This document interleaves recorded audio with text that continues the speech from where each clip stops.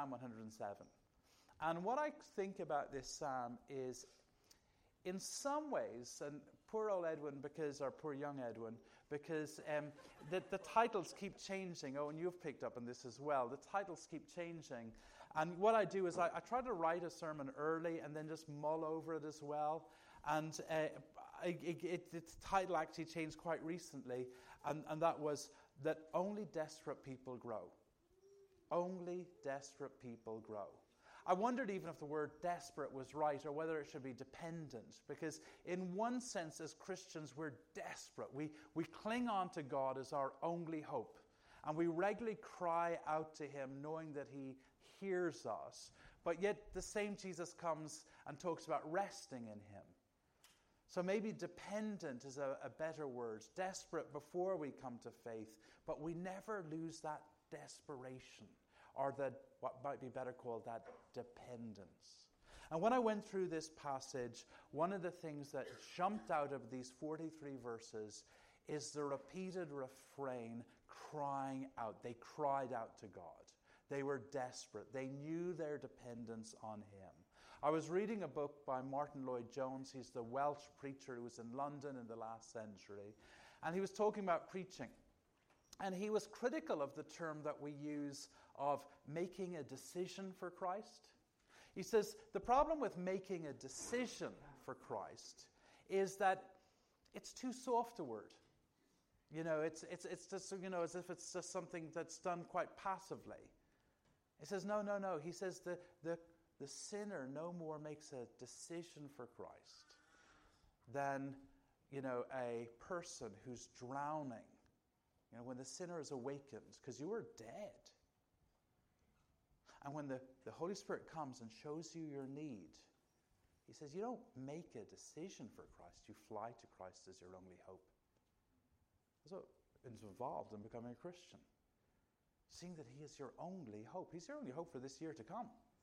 Like later on, this is going to talk about storms, and He's your only hope for the storms that you're going to face. There'll be good times too. I can see at least 2 weddings on this side over here that are coming this year, but there will be difficult times too. There will be storms.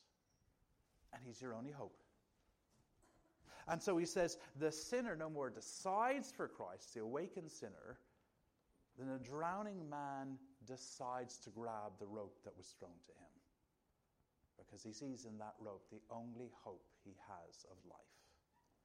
There are 4 groups in this passage. It's a long psalm, but there are 4 groups into it. It's sort of as a repeated structure, and the 4 groups that are here are the lonely, the guilty, the fool, and the storm-tossed. Now, you might think of loneliness as your greatest need, although loneliness is a massive issue in Irish culture. Apparently, loneliness is as bad for you as 15 cigarettes a day, some psychologists sorted out, and that Ireland is the loneliest country in the EU. I don't know if you think about faith when it comes to coming to Jesus, whether you thought about it simply in terms of a personal transaction between you and God, or whether you realize that God was bringing you into a family. Christianity is not a private religion. Here you have, in the opening verses of this psalm, people who are in the wastelands. Their life is ebbing away. They're lonely. And what does God do? It tells us that He brings them to a city. He brings them to a city full of people. And so what we have is the lonely being brought to a city, into community. And we are a people on our way to a city, the New Jerusalem, where we will be with God's people, enjoying God's presence forever. There is a sense in which we're still living in that loneliness on our way to a heavenly city. But God, in one of the other Psalms, what it says is in Psalm 68, verse 6, it says, God puts the lonely in families. Do you realize how much we need each other as we face this year ahead? Oh, I know church is imperfect and people in churches are imperfect, but do you realize how much we need each other? And that despite all the difficulties that can come in living as sinful people in relationship with each other, we need each other. I really am going to harp on about this a lot this year, but, we have a prayer room after church every Sunday. And we should not be too proud to admit our needs to each other for prayer. I'd love to think by the end of this year that prayer room would be buzzing because we acknowledge that we need the prayers of each other. We need to share our needs. And so God brings people into a city. The lonely. Of course, he also satisfies our lonely in himself.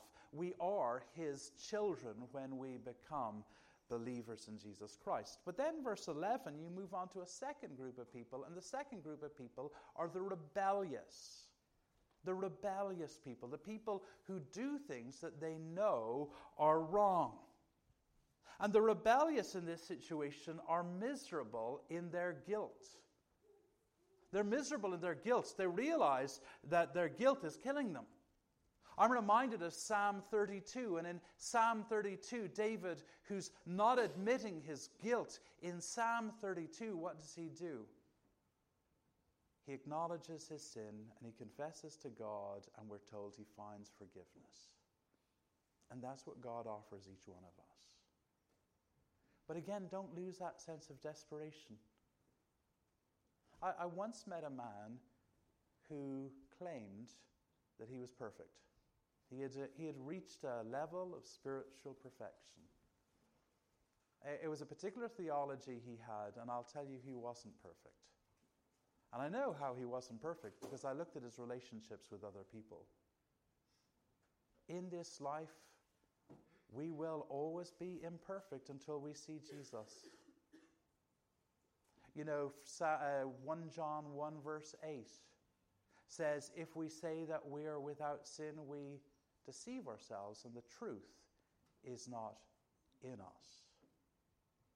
And so this need for God's ongoing forgiveness is something that we continue to look at. One hand, we are forgiven everything. We are just, we are righteous, nothing will remove us from that, but every day we go knowing that we damage our relationship with God in ways that we need to keep going back to him and acknowledging our guilt. And one of the things, thinking about being a part of this city, is that we in James are to acknowledge our guilt to each other. Confess your sins to each other. Is that something you even consider doing? That we would go to other people and ask them and talk to them about our guilt. Why? Well, one, because it humbles us. It's good to acknowledge to other people that we are flawed.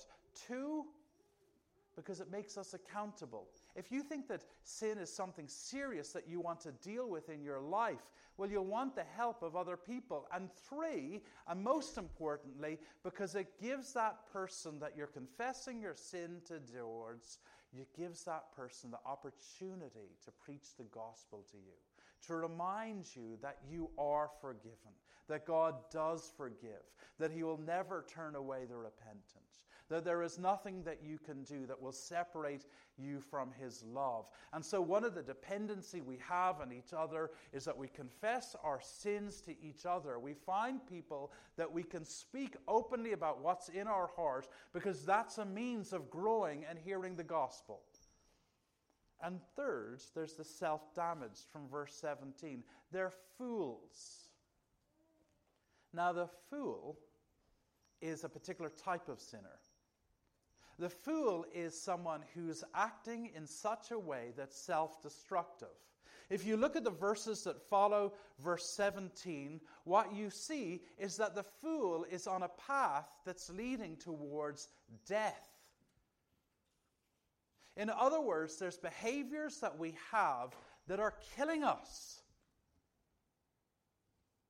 Things that we're cherishing that we won't let go, that are breaking us. Things that we do. Think about when we allow a relationship to be broken and we live in bitterness. It's an acid that eats its own container. It hurts us more than it hurts anybody else. We're killing ourselves with our sin. And the fool acknowledges that and finds their life beginning to be restored, because we make a mess of our lives, but God is one who restores our lives and gives us a sense of purpose.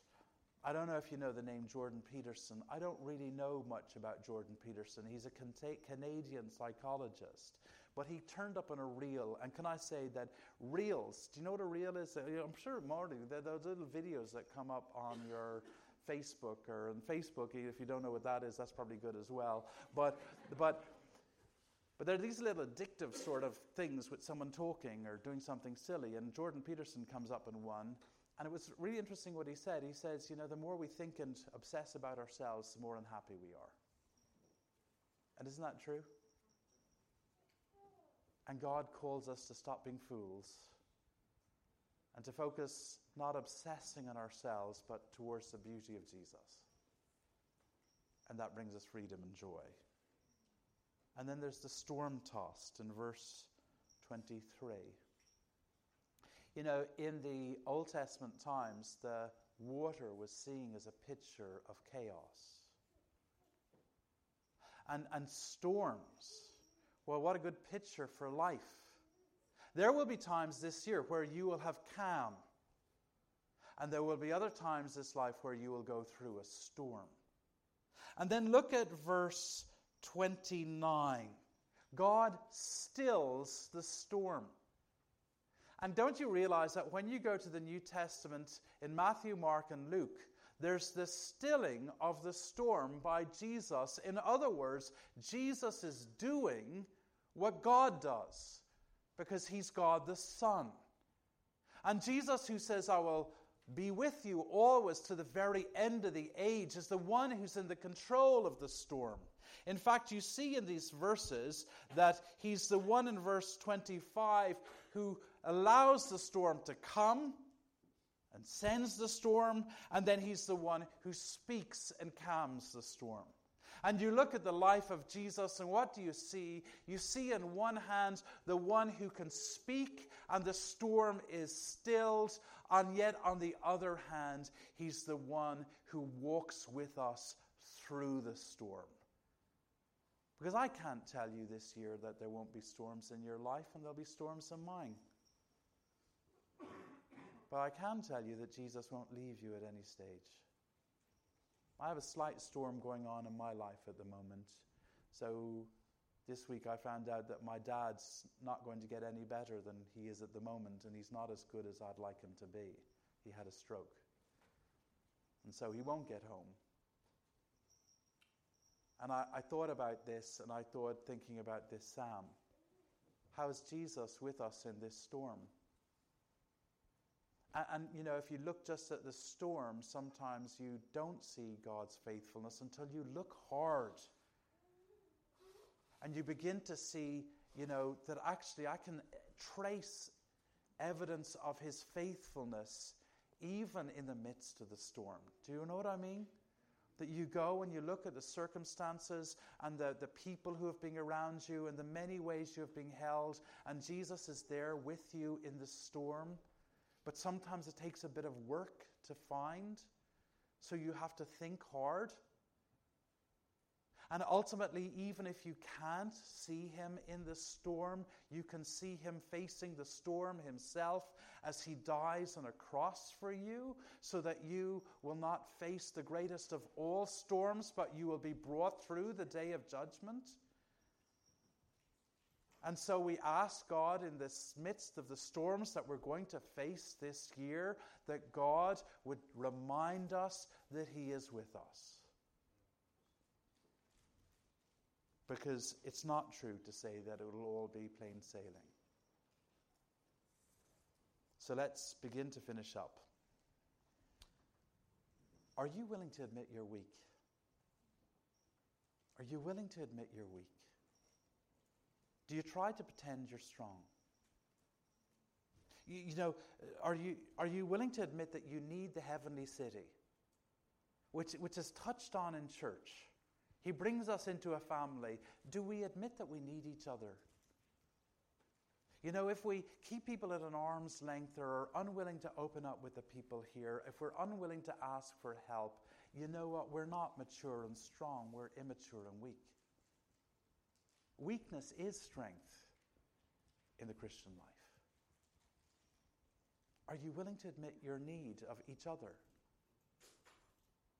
Are you willing to admit that we still struggle with guilt? Are we willing to admit that we need to keep on going with God's forgiveness, which is certain? And that we become the sort of person that someone can open up about something they're struggling with and we can preach the gospel into that? Are we willing to admit to each other that we're far from perfect? Are we willing to admit that we've done plenty of things in our lives where we have been fools? That we haven't played it cool the whole time? Are we willing to admit that we've made mistakes? Seek forgiveness where we need to, but also trust God, because the great thing about God is He's in such control that even the mistakes we make, they don't crumble His purpose for us. And He can redeem them. And are we willing to admit each other when we're in the storm, there are times we need to cry out? I don't know if desperation is the right word. Maybe it's dependence. But in the Christian life, we have to learn to keep on crying out to God and keep on seeing His faithfulness. And then finally, what about the response? Well, you find the response right at the beginning of the psalm, what we're to do, and right at the end of the psalm. In verse 8, 15, 21, and 31, every time there's one of these scenarios, the response is, give thanks. And the opening words, give thanks, for He is good, His love endures forever. Let the redeemed of the Lord.